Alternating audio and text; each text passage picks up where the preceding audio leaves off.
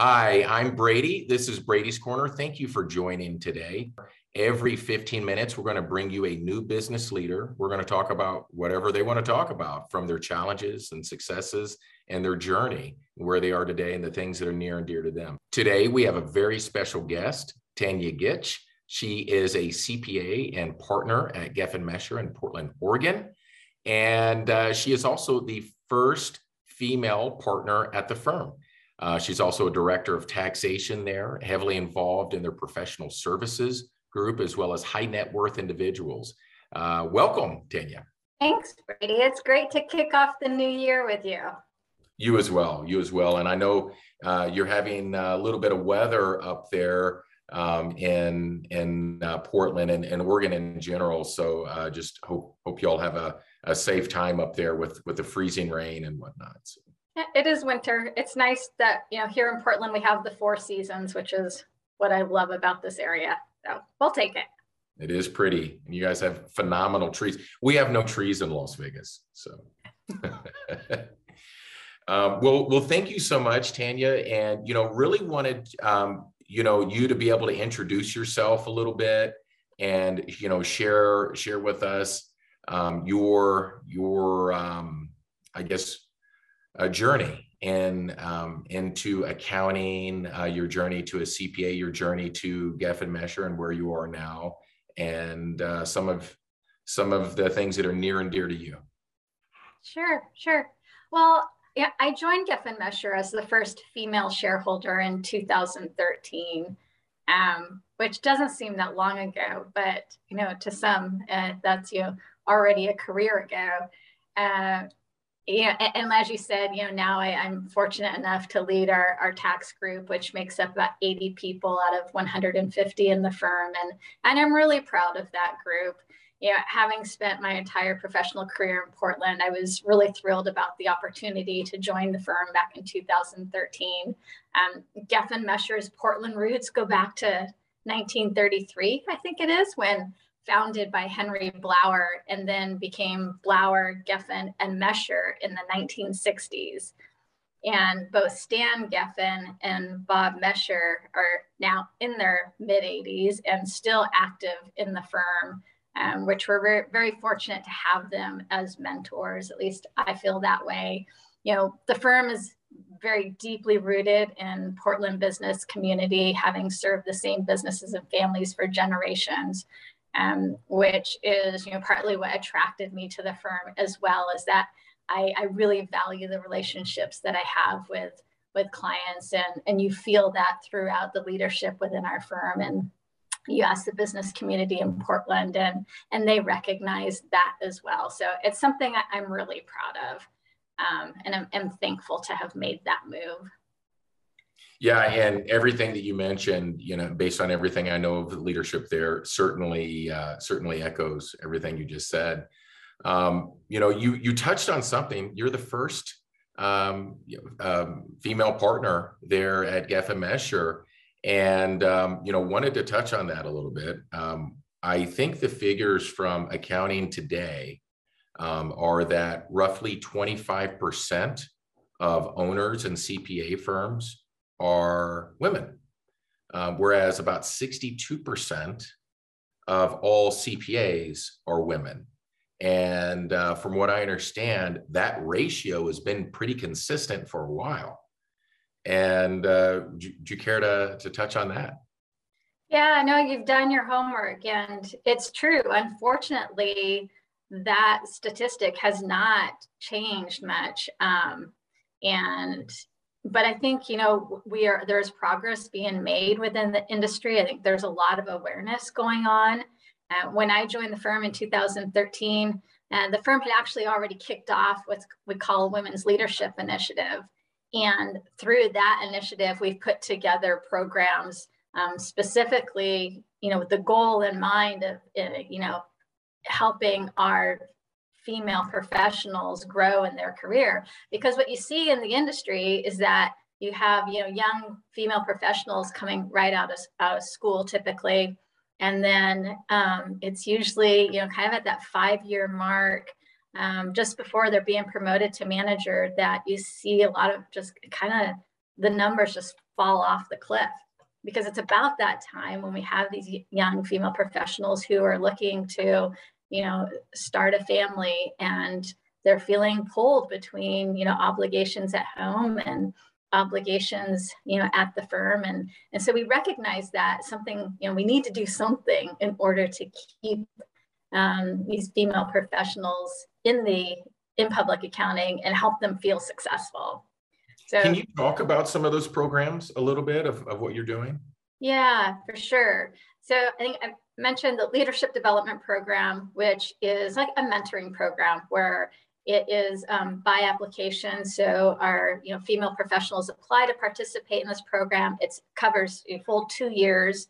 You're working directly with a mentor, which is one of the shareholders in the firm. And then we also have an outside consultant coach who works directly with the mentees, helping them put together their goals. And then we meet on a regular basis, typically once a month over the 2-year period, where like myself as a mentor meet with my mentee, and we just keep them on track with their goals. And they're both personal and professional goals, right? Because the whole idea is that we're trying to figure out how do we make the two work together so that people feel as though they can continue in their career. Oh, I was thinking about something else you've said in the past about mentorship and how important that's been for you. And I forgot, I think you've had a couple mentors there, but I think you mentioned one in particular that started, that pulled you along to networking events.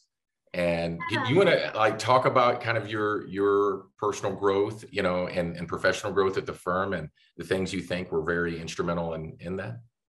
Sure. Well, I actually, I started my career in Portland at another firm in downtown, and stayed there for about 5 years, and then went to Nike for a while, but quickly learned that public accounting is where my heart was at. And I went back to that firm that I started at. And, I was really fortunate in that firm. I had, 2 mentors who were both senior partners.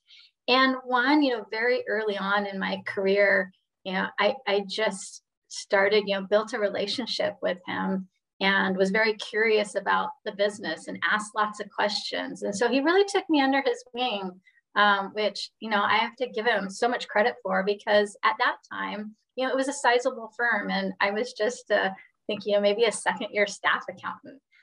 But he took an interest. And he was the one who started inviting me to these, local networking events that would never have been on my radar.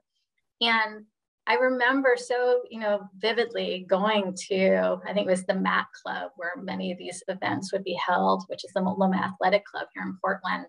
And I'd walk into, typically it's a ballroom, right, where these networking events would be held.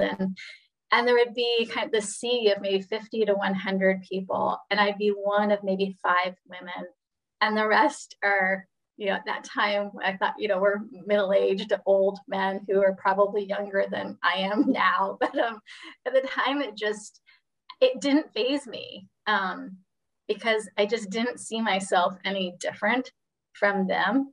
And I'm sure the first time I attended, I was probably absolutely scared to death. And I'm sure I probably didn't speak much at all. But what was so great is my mentor, John, he didn't have that expectation of me. He just, led me around and introduced me to his old friends and colleagues. And many of those people I know still today. And I know, many of them have kind of helped me along in my career and helped me build my network and build my brand. But if it wasn't for that mentor, it would have been a rougher road. So that's one thing, I recommend highly to whether, they're female professionals or male young professionals, is you've got to make those connections and be curious and build the relationships, because they'll be everlasting. And now, so that brings up something that's really interesting. So I was talking to Cheryl Osborne this week, and she mentioned that she didn't really attend. She's a founder and president of a construction company in Southern California. And she mentioned that, and she has kids the same age as us, Tanya, in the early 20s. And so when, she has, kids, and she didn't feel comfortable, I think, going to some of the networking events you know, with the kids at home and whatnot, and just really started doing that more as they got into high school and whatnot. And we talked a little bit about different phases and people's, I know you and I have talked about people being in different phases of their life and whatnot. So I'm curious if you have any advice for folks with kids at home, you know, men or women, and, you know, getting out and mixing it up and networking in order to help build your brand, to start a brand, to build your brand and grow. Yeah, well, you know, I think fortunately that's one thing that has started to change a bit. It seems like, and maybe there still is to some extent, where those networking events are either, you know, very early in the morning or they're in the evening. And so, right, if you have children at home and have those obligations, that kind of leaves you out. And so that's one thing that we have, you know, done at Geffen Messer and with our Women's Leadership Initiative is sort of create these social opportunities, networking opportunities that happen during regular work hours to give our female professionals that opportunity to network more. So we're typically, you know, working alongside with maybe another, you know, large law firm in town. And, you know, we do a lot of work in the A&E space. So it might be working, you know, putting together an event where we're inviting women from, you know, those clients, or with, you know, a bank or a, you know, wealth management group, so that, you know, their women and our women have an opportunity to get to network together. And it doesn't have to be, you know, before or after regular work hours, so that, you know, it works. That's fantastic advice. And let me ask you on your, you know, as in your growth and in your journey, you know, so you got out there and mixed it up with the Mac Club. Would you suggest, you know, a CPA group or industry group or all of the above? Just really, how do you suggest getting out and getting started to build your brand? You know, you're right. There are a lot of those opportunities, but I really believe in the power of that, you know, really making a connection with a small group of people. Mm-hmm. So, and that's really how I started, was, right, even though I, you know, was able to go to some of these networking activities, there was a lot that I had to miss out on. And so what I did was, it was making those, you know, having those lunch meetings with a small group of people who I really built a strong community with. And then, you know, we would just build off of each other, right? It's like, okay, making sure that this group of, there was about 5 or 6 of us, I can think of, you know, earlier in my career, maybe when I was a manager, who then we, you know, made that concerted effort to then provide each other referrals and make connections, because we had a lot of confidence in one another. And so I think that works as well, right? It doesn't have to be going to all the big networking events. It's just finding that community and fostering it, and having some consistency with it as well. You know, I think that's, I think about the two of us, you know, I think we just, you know, continue to foster that relationship. And I have a lot of confidence in you and your team.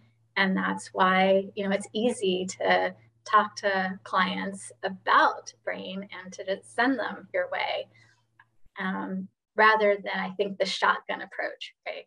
Right. No, that's fantastic advice. You know, I often say, you know, one-on-one lunches and coffees and, you know, drinks and whatnot are just invaluable. Just, you know, sometimes just build those individual relationships, because that's what it's about. Let's dip into talent. Okay. One of the things you mentioned is around the 5-year mark on women, they tend to start families and whatnot, and maybe might take some time off from the workplace. What are, and I know we've talked about this before, but what are you currently doing, and what advice would you have for other professional service firms in attracting and retaining women to, you know, in the workplace, in addition to, you know, promoting? Mm-hmm. Yeah, for a long time now, we've had customized work arrangements. So, you know, before everybody was remote, that may have meant working from home, 2 to 3 days a week, working a reduced schedule. So I think we were already, well positioned for our team to work remotely. And so that was an easy transition. And you're right. So now I'm starting to see, this transition of our team members being at home, having to teach at home. And so honoring that flexibility that they may need, where not everybody's working 9 to 5 anymore, right? So some people start their day very early, some people work later in the evening. But what's most important is that they're getting the job done and meeting the client service needs that we have that for us are very deadline driven. And I think that takes trust in your employees, and it takes a lot of communication, right? But definitely, I've been doing a lot of interviewing over the last couple months, especially as we build up going into our tax season. And I'm interviewing people, all across the country, a lot from Texas and Florida, New York, California. So, and I'm just hearing, I'm listening to what it is they're looking for in a firm. Why are they making a change? Everybody talks about culture, but it's, okay, how, are you really honoring the culture that you're advertising? And I think with that comes that trust. There's accountability too, right? So it's trust on both sides and holding one another accountable and just, showing that, yeah, I am fully responsible and I can get the work done. It doesn't matter that maybe, I take 3 hours out of the middle of the day because I need to do something with my children. That's okay. Or, have other respond. Maybe I need to go for a walk, right? Right. I think our health is so critical right now. And mental health is so important. And hopefully, we see that continue to be as a trend. It should have been a concern from the beginning, but this is all highlighted how important it is. Can you talk about, you mentioned attracting folks and talking to folks from other states, states like California, Los Angeles, San Francisco, and Seattle are typically a little bit higher cost of labor areas, and even Manhattan, you may be talking to people out of, New York as well. How are y'all mixing in, the different cost and, versus, pay rates that we might see in Portland and Phoenix that are, probably very similar as compared to these other coastal cities? Mm-hmm. No, you're right. This is a new challenge for all of us, right? Who have remote employees.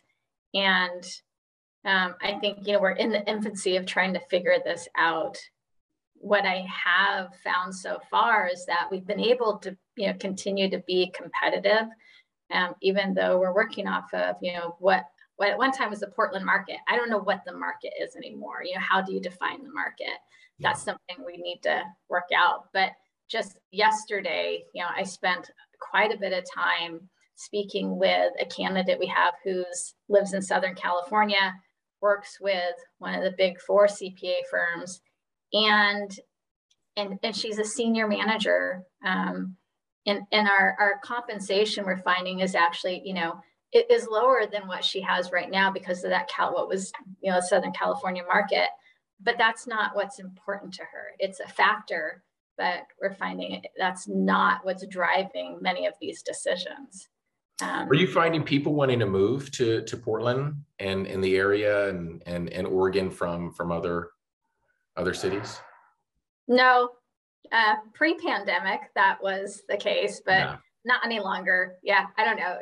I read an article, I think it was just yesterday, that showed the map of the U.S. and kind of what the population increase, decrease was with the, it was trying to show the mobility, within the country and where the concentration of that mobility is. And it looked as though, most people were moving into Idaho. I think Idaho may have been number 1. I think, Montana was in there. Nevada, of course, was in there as, I think, in the top 5.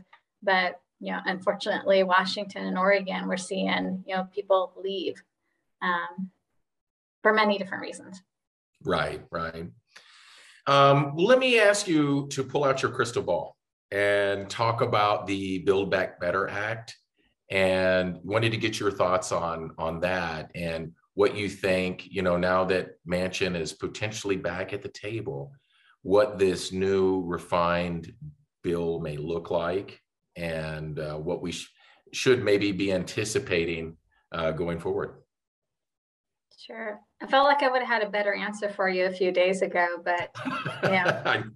Every day it changes, I know. Right? Yeah. There isn't a lot of focus by the lawmakers on this right at the moment. I think they're focused on voting rights. So, the longer this goes on, it feels as though some of the passion that was in, some of the provisions of the act is diminishing a bit. It caused a lot of, I think, heartache with planning at the end of 2021. Maybe, some of your viewers will have felt it, but, people were trying to figure out if they should get deals closed in the last quarter. And as we saw this be delayed, that sense of urgency, went away a bit. But I think at this point, a lot of the hype has died down some. There are some major provisions in there that will impact our clients significantly. But I think at this point, I'm hesitant to lock on to anything that I am aware of in the current version that's with the Senate, just because this keeps getting delayed. So we'll wait and see. Yeah, do you think? I guess there's an opportunity they try to redo something similar, or maybe they slim it down with extenders and bare basics, along with maybe some Voting Rights Act, something along there. Or...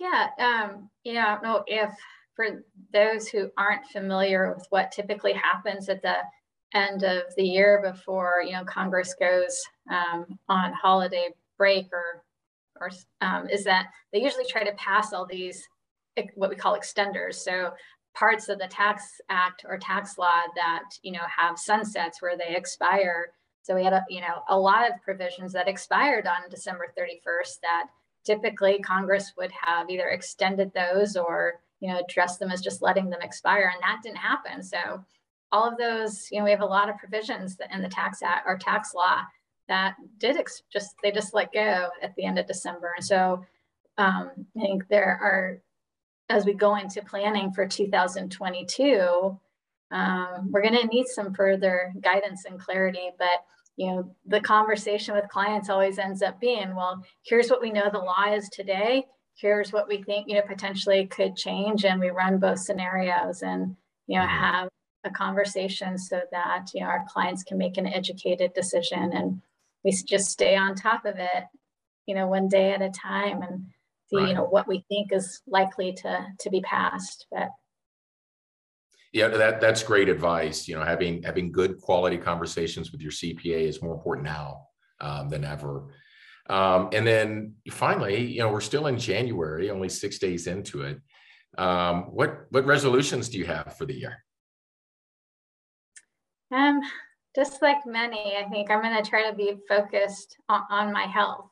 It's my health, and being physically active is always something that's been really important to me. But I'll admit, the last 2 years, I think I've let myself work more than is healthy. And so I am committed to this summer. I live in the Columbia River Gorge, and I'm going to get out there and kite surf as much as I possibly can. My husband reminds me I have to stay healthy so that I can take care of others, knowing that's my core, and that's what I work for. It's my value, is to be able to take care of others. So that's incentive for me to personally stay healthy, to take care of others. Absolutely. Absolutely. And I know you work out as well. You do CrossFit, and you said bench press is your favorite, right? Yeah. You're going to make me blush now, Brady.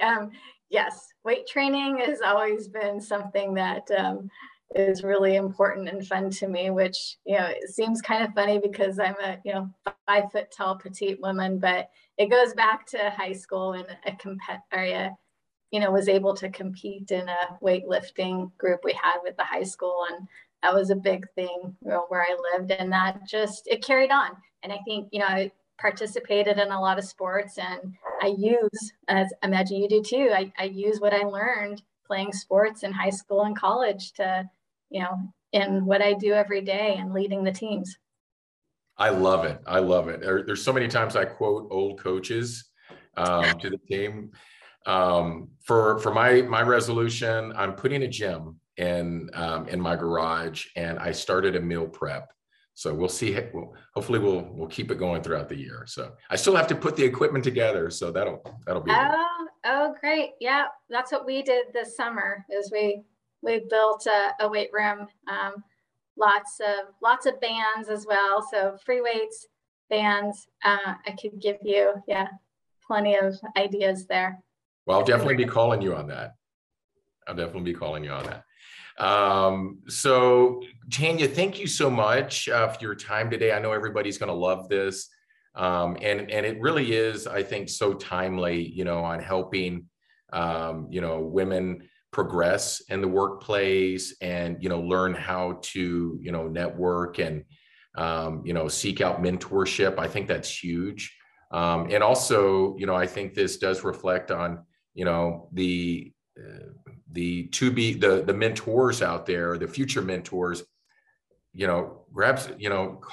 call one of your employees and take them out to a networking event with you, engage with the employees. I think that's huge. And at some point, somebody did that for you, right? And so I think a lot of us could be doing the same thing if we hope to get future Tanya Gitches out there. So no, I appreciate it. This is great. Is there any other things that you want to mention before we jump off, or last advice for young professionals looking to learn and progress in the workplace?